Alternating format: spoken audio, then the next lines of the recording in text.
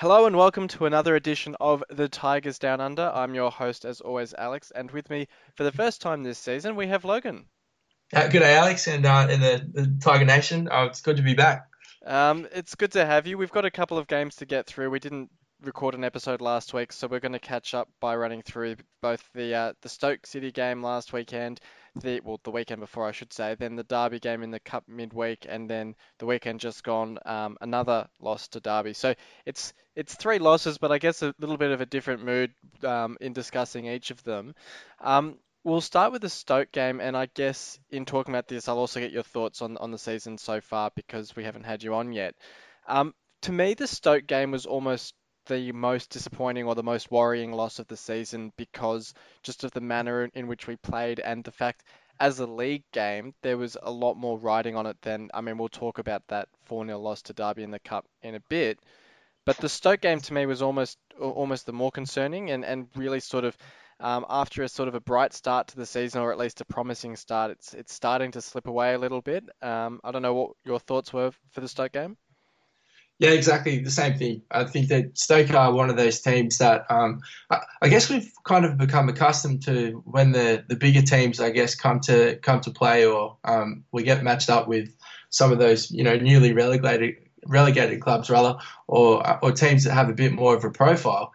You kind of fancy us to at least turn up in those matches and put in some kind of resilient performance, and we were just overwhelmed in every aspect. And I think from the moment Stoke scored early, you couldn't really see a way back into the game. Yeah. Then Evandro getting sent off as well. It really did just not do a lot to kind of quash I guess, the very pessimistic views that have kind of been experienced with the natural, down feeling that is currently plaguing the club. Yeah, and you make a good point there about we always sort of raise our game against those big teams, and I think I touched on it with Dan in our last episode that it was almost an opportunity that Stoke were on a really poor run of form. Like, let's not forget that was their first win of the season against us, and I think they've gone out in the most recent game and lost to West Brom. So they haven't started the season like a house on fire. They're not the traditional sort of relegated side who are going out and winning every game and on track for 100 points. They were in real trouble. Gary Rowett's looking in real trouble as their manager, and they were really ripe for the picking. It made it three. Well, sorry, it might have been two home losses in a row to start the season, and then the loss to Derby on the weekend was the third.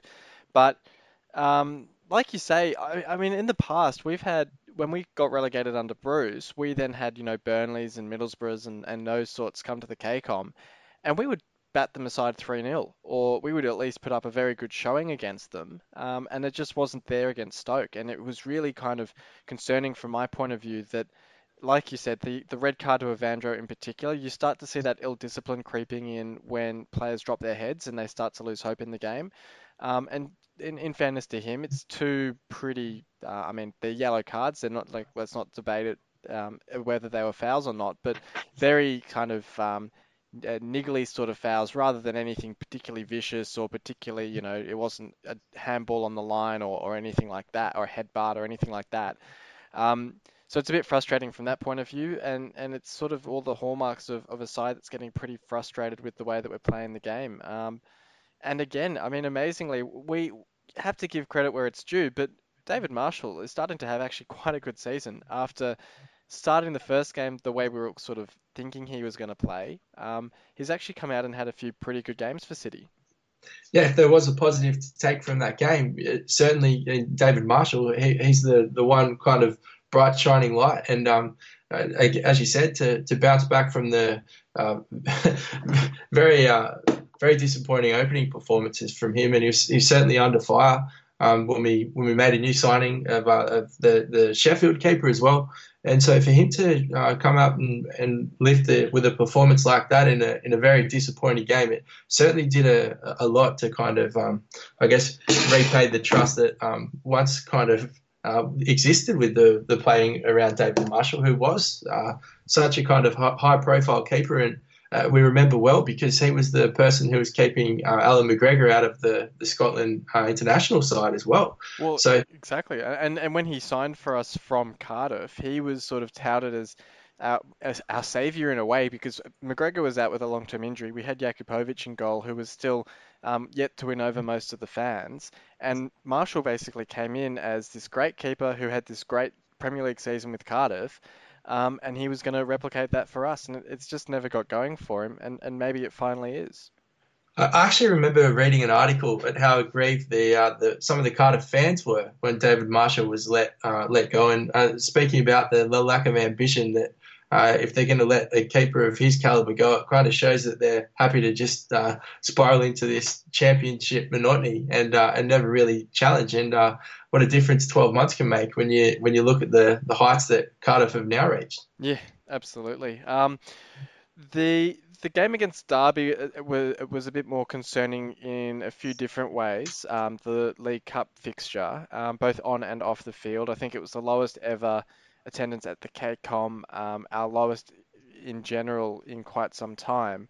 And then, of course, the matter of losing 4-0 on the field. And I guess the positives and negatives out of having quite a few youngsters on the field. I think four under 23 players were on the field at one point.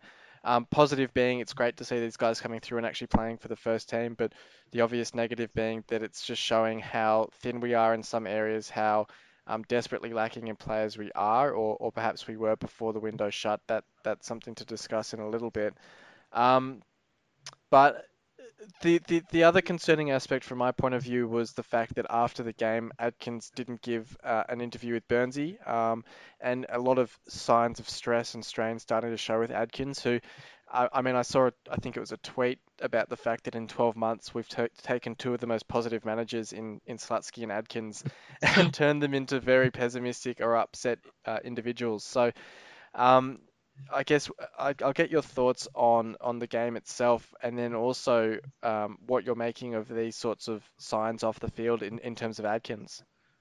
Well, I think you touched on it. The horror showing in the 4-0 loss was firstly disappointing, and I guess when you think about it, the League Cup is certainly not something that with the squad that we've got that we look to probably go deep in anyway. So I guess the fact that we're out of it in many ways will probably serve more of a favour in our bid to kind of stay in this division. If anything, I thought that the 4,000 in attendance crowd from some of the pictures, and I guess not being there, it's hard to judge, but it didn't even look a shade close to 4,000. I think even Yeah. those numbers were fudged, and that's something that we've become very accustomed to at the KCOM under the Alub administration. But as you mentioned, I think taking taking those two examples of Slutsky and Nigel Atkins is one thing, but you also now need to think about the I guess the strain that Phelan experienced, that Steve Bruce experienced. Basically, it's now, and not that we need any more kind of reason to prove that the Adams are the common denominator. But it's serving as a fact that everyone who has any kind of interaction with them ends up losing their optimism and joy for the particular role that is the managerial position at City at the moment. I think that we're very lucky in the sense that Nigel Atkins is an extremely optimistic man, and in fact, sometimes it's frustrating to hear the optimism he comes out with when you've been on the receiving end of an absolute battering. You As kind of long as the rather warm-up's good. that's right, and comments like that is kind of what we're now starting to get used to in the way that the way that he kind of conducts himself. Yeah. And sometimes you want to hear that public shaming of the players in some ways just to fulfill your the emotions that I guess come straight after game day. Yeah, Uh, I I, mean, it's interesting with Adkins, sorry, just to touch on that point. It's interesting that he very much picks and chooses his targets, because I think the only player I can think of that he's ever really gave a public sort of dressing down to is Angus MacDonald, which seems utterly strange. And I think it was Phil Buckingham from the Hull Daily Mail who made that point, where he sort of said it's very odd the way that well, it's a very odd relationship the two have, and maybe it's what works for McDonald that he's actually said to Adkins, you know what, that's how I respond to criticism best, is when you make it public, and that really revs me up. So maybe that's why Adkins does it. But you're right. I mean, he's in general so utterly positive, which is, I guess, that's why that instance came to my mind, because I thought it's just the one example I can think of that's completely out of character almost. And for that reason, I think that whilst there is all this kind of immediate speculation, is how much longer can Nigel Atkins deal with being under the reins of these complete buffoons? I think that he probably offers something that we don't really, or I guess in football, is not necessarily the most common thing these days, and that is a level of resilience that probably he may be the only person in the division as far as managers go that would be willing to tolerate exactly what has been kind of on the cards that have been dealt to him. I mean, we had a few small wins in the transfer window, which came as somewhat of a surprise. But I think that despite there is that, as I said, that mention that speculation of whether Atkins will stay or whether he will go, I don't think that he's ready to just jump ship just yet.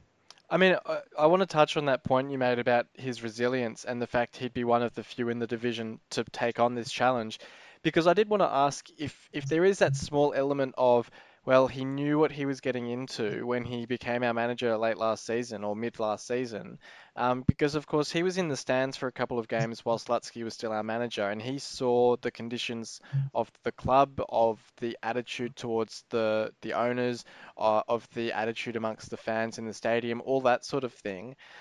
So it's not as if, I mean, you give some slack to, for instance, Marco Silva because he wanted to get a foothold in the Premier League. You'd give some slack to Slutsky because he just wanted to get a job in England and make a name for himself and give it a go.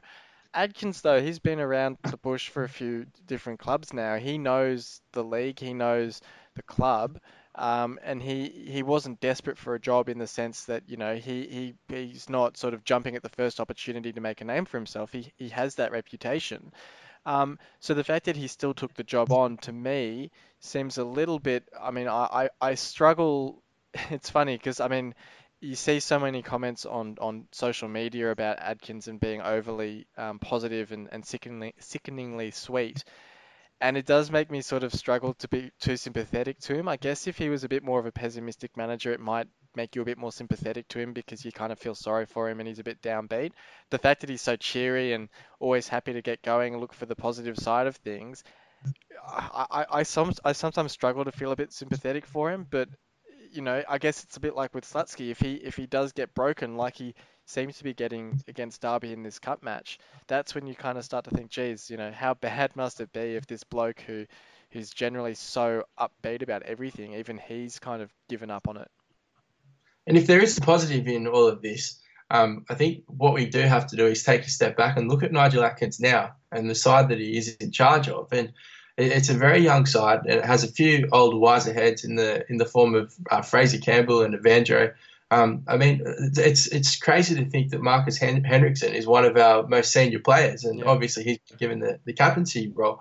But if there is anything that you can take away from it, Nigel Atkins might be patting himself on the back and giving himself the individual pep talks and just saying, I do still have, a young squad that I am able to work with, and you just don't know how much you're able to get out of those people. If it was kind of an old rotting squad with, people who had been there for so long and were just kind of stealing a living, and were liked by the club and supported and endeared to, the fans, that you can't get rid of those players because they're somewhat cult heroes. You may have more of an uphill battle, but from a management perspective, I think that that's probably the angle he's coming at it from, that he's happy to kind of play the waiting game and somewhat solidify and foster these young guys along and help them to grow into their roles as senior footballers.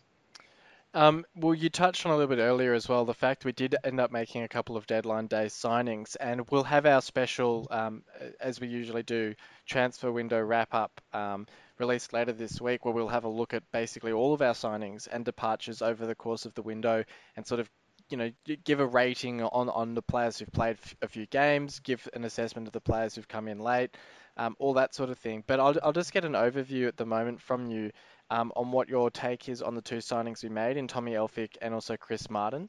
Um, an experienced, level-headed centre back is probably someone we definitely needed the way that we've been playing, and then also a striker who didn't have a great season last year, but apart from that, has really been quite prolific for Derby. I think he's hit double figures in 4 of his last 5 seasons, or something close to that. Um, as the two incomings, I'll get your thoughts on those, but then also on the fact that we've kept hold of Grzycki, who really, it's the old football cliche, but he really could be like a new signing if he can come back into the squad, get his head down, and start performing the way we know he can. Yeah, that's exactly right. I think that you've given it away in that sense. That Krzyzki is certainly he is, and I obviously will come from a biased perspective because of what we did see of Krzyzki in the Premier League season, particularly under Silva, when we made that kind of last ditch effort to stay up, and I thought he was an unbelievable addition to the squad at that time, and I still believe that he has the ability to be the best player in the division in the championship, and I think that. It's more of a mental thing for him at the moment, and I think he's going to be happy to buy his time. But as we've said, and I think we've mentioned it on the podcast many times before, is if Grzycki does want to get himself in that shop window, he needs to start playing good football along the way, because even that move to Turkey, it's not what you would call a high profile move. You would kind of be hoping, I think, where he would be hoping to find himself in a relegation threatened Premier League side at the very least. And the fact that he's still lingering down here and is somewhat seemingly hard to get rid of, I think that he needs to kind of look at the situation and realise that if he plays his best football between now and January, that's his best chance of a decent move away. And for us at this certain amount of or point in time, that would be a huge win. So I guess it's Nigel Atkins' job to get him back into the setup and get him with his head right. But he will certainly be a huge thing. I think that is the biggest thing of the window, the fact that we have held on to him. Chris Martin's a player that I like. He's somewhat erratic at times, and he's certainly not the most polished striker. But as you mentioned, his goal-scoring record at Derby for the last few seasons is certainly a credible one. And I think that all you've got to do is look at our team on paper. And particularly if you watch the Derby game on the weekend, a lot of chances we're begging you to have someone like him come into the setup who is a proven goal scorer. I think is fantastic. And then, as you mentioned as well, with Tommy Elphick, an experienced centre-back, you can never have enough of those in the championship. But particularly with the young squad that we have, and I guess the defensive mishaps that seem to be closely related to this team and seem to be recurring far too often. So I think very astute signings in Chris Martin and Elphick, albeit 2 loan deals, which I guess we're always expecting. But considering what it could have been, and I guess at the start of last week, how we were feeling it was going to be, where there was, strong word that nothing was going to happen, I think it's not such a bad loan window in the end of it all. Yeah, not too bad at all. The defensive mishaps that you sort of referenced there seem to continue to plague us in our game against Derby on the weekend, as you met them for a second time in the space of a couple of days. This was sort of as much of an optimistic end to the week as you could have, considering it's 3 losses in a row. And as I touched on before, I think it made it an equal record, 5 losses in a row at home, I believe. I don't know if that was the record or if it's just the 3 losses to start the season. But yeah, Device giving away the penalty in the first half with a pretty sloppy penalty. It's just another probably costly error that he's made, which really, he's one of those players that you sort of want to back because he looks like he could be a great player. He's got that range of passing, he's got the physicality, but he just doesn't seem to be able to put it all together, and maybe it'll click at some point. But if I was to guess, I would think that Elphick's probably going to come into the side to replace him for our next game. But then on the other hand, in terms of our signings, we've got Todd Kane, who's really had an impressive start to his time with City. It's just a loan deal, but he's in his last year of his Chelsea deal, so who knows what could happen end of this season. But great equaliser from him, set up by Evandro, who's also having a great season, apart from that red card against Stoke last time out in the league. But even though we lost the game, I think even Lampard said after the game we were really stiff not to get something out of it. And there were, for most of that second half, a number of chances for us to take the lead in that game. So really sort of a positive display in the end to kind of cap off a pretty glum week. Yeah, that's exactly right. It's probably the most positive loss that we could have asked in a quality side in Derby, visiting the KCOM.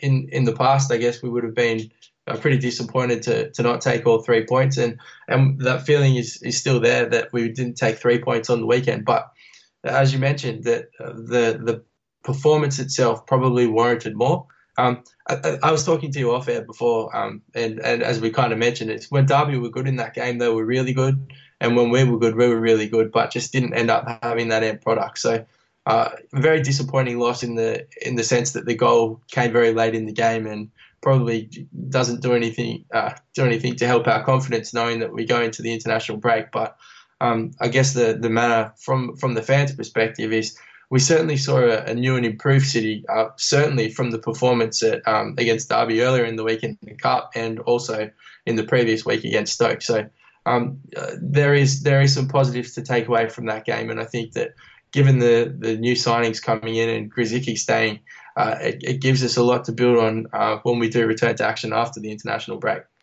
One player I wanted to touch on that we haven't really spoken about, who was such a leading light for us last season, was Jared Bowen, and I wanted to get your thoughts on his form so far this season, not just in the games, I guess, in the last week or so. Are you concerned at all with the way he started the season, or do you look at it more as if he's still he seems to be getting into those dangerous chances. He's still in dangerous positions. He's still creating the chances. He's hasn't managed to put any away so far. Are you concerned at all that he started the season a bit slowly, or is that sort of expected, I guess, when it's his second senior season, I guess you would say? There's obviously a lot more expectation on him to recreate those goals that he scored last season. It might just take him a bit of time to get going. Yeah, I think that whilst it's concerning in the sense that, of course, we always want our goal scorer scoring, I think that, as you touched on, Jared Bowen is still an incredibly young player in our setup, and he kind of almost came into the fold unexpectedly last year and had such an incredible start to the year and couldn't stop scoring. And I think that for us to kind of keep that expectation on him is somewhat unfair, but I think that he probably still will end up chipping in with a reasonable amount of goals. I think that it's more of a case of if he gets one, he'll refine that confidence. But the other thing that we kind of have to remember is if you look at the goals that are being conceded at the other end, like he hasn't actually been getting, with the exception of the Derby game, he hasn't had the same amount of chances created. He hasn't had those clear cut opportunities where we're kind of dictating the game and having 20 shots on goal or anything like that. So the service is certainly not there in the same light that it probably was at the beginning of last season, albeit a disappointing beginning as well. I just think that Jared Bowen, once he finds himself with a goal and finds himself in a couple of games in a row where he does get a few more chances, I think we'll see much similar form from him that what we experienced last year. And then, so what are your thoughts on Kane's start to the season? Do you think there's a prospect that we could, look to sign him on a permanent deal coming out of this season? He certainly started it quite well.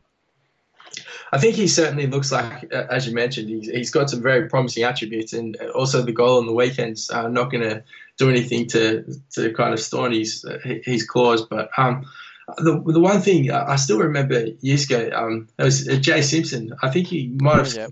5 goals in 5 games, or he had an incredibly prolific start, and City fans were calling for him to get signed up, and Steve Bruce kind of said to hold off and let's wait and see.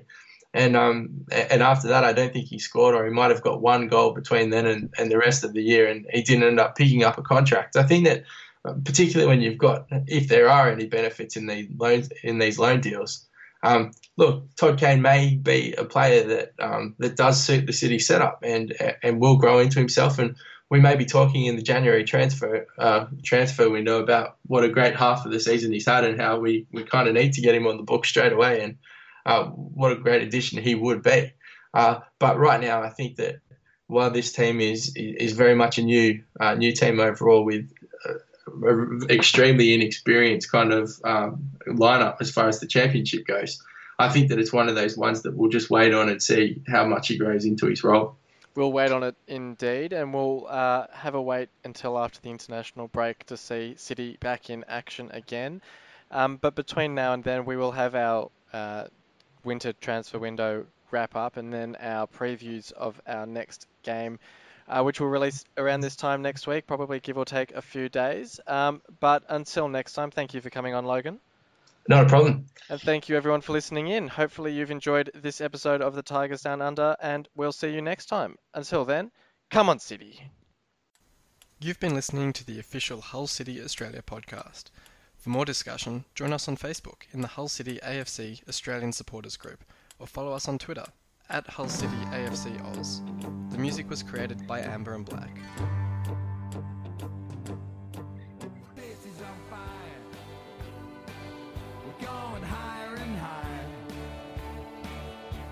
There's no turning back 'cause you're out.